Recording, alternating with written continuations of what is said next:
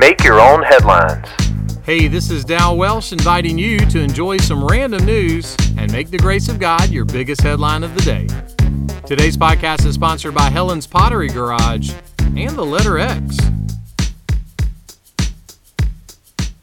So, do you like to hike? Retired First Sergeant Army Ranger Craig Gardner likes hiking the Grand Canyon.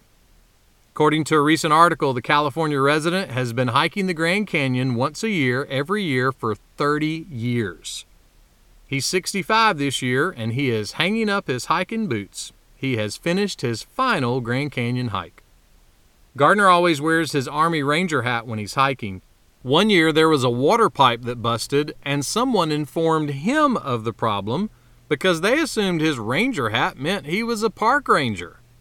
Bless their heart. Gardner just told them thank you very much, and he would get on it immediately. Then he went and found the real park rangers and told them what was happening. You know the best music to listen to on a hike? A trail mix.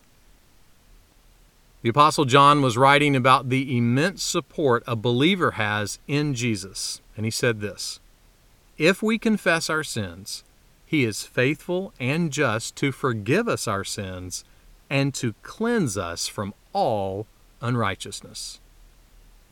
Sometimes we feel the need to do something big to try and help us relieve big stress in life. Things like hiking the Grand Canyon or skydiving or buying a round of donuts for everybody at Krispy Kreme. But sometimes it is super helpful to engage in a simple, small activity to remember the biggest thing that could ever happen to you. Someone put it like this: blow bubbles and remember that your sins have been forgiven. That's a pretty cool thought.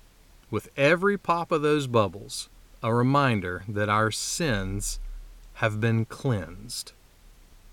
So, go hiking, feel the bigness of creation, and blow some bubbles and feel the greatness of salvation.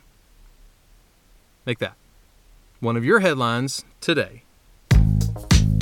Make Your Own Headlines is a little smidge of encouragement from Holland Avenue Baptist Church. Tune in Monday to Friday wherever you listen to podcasts.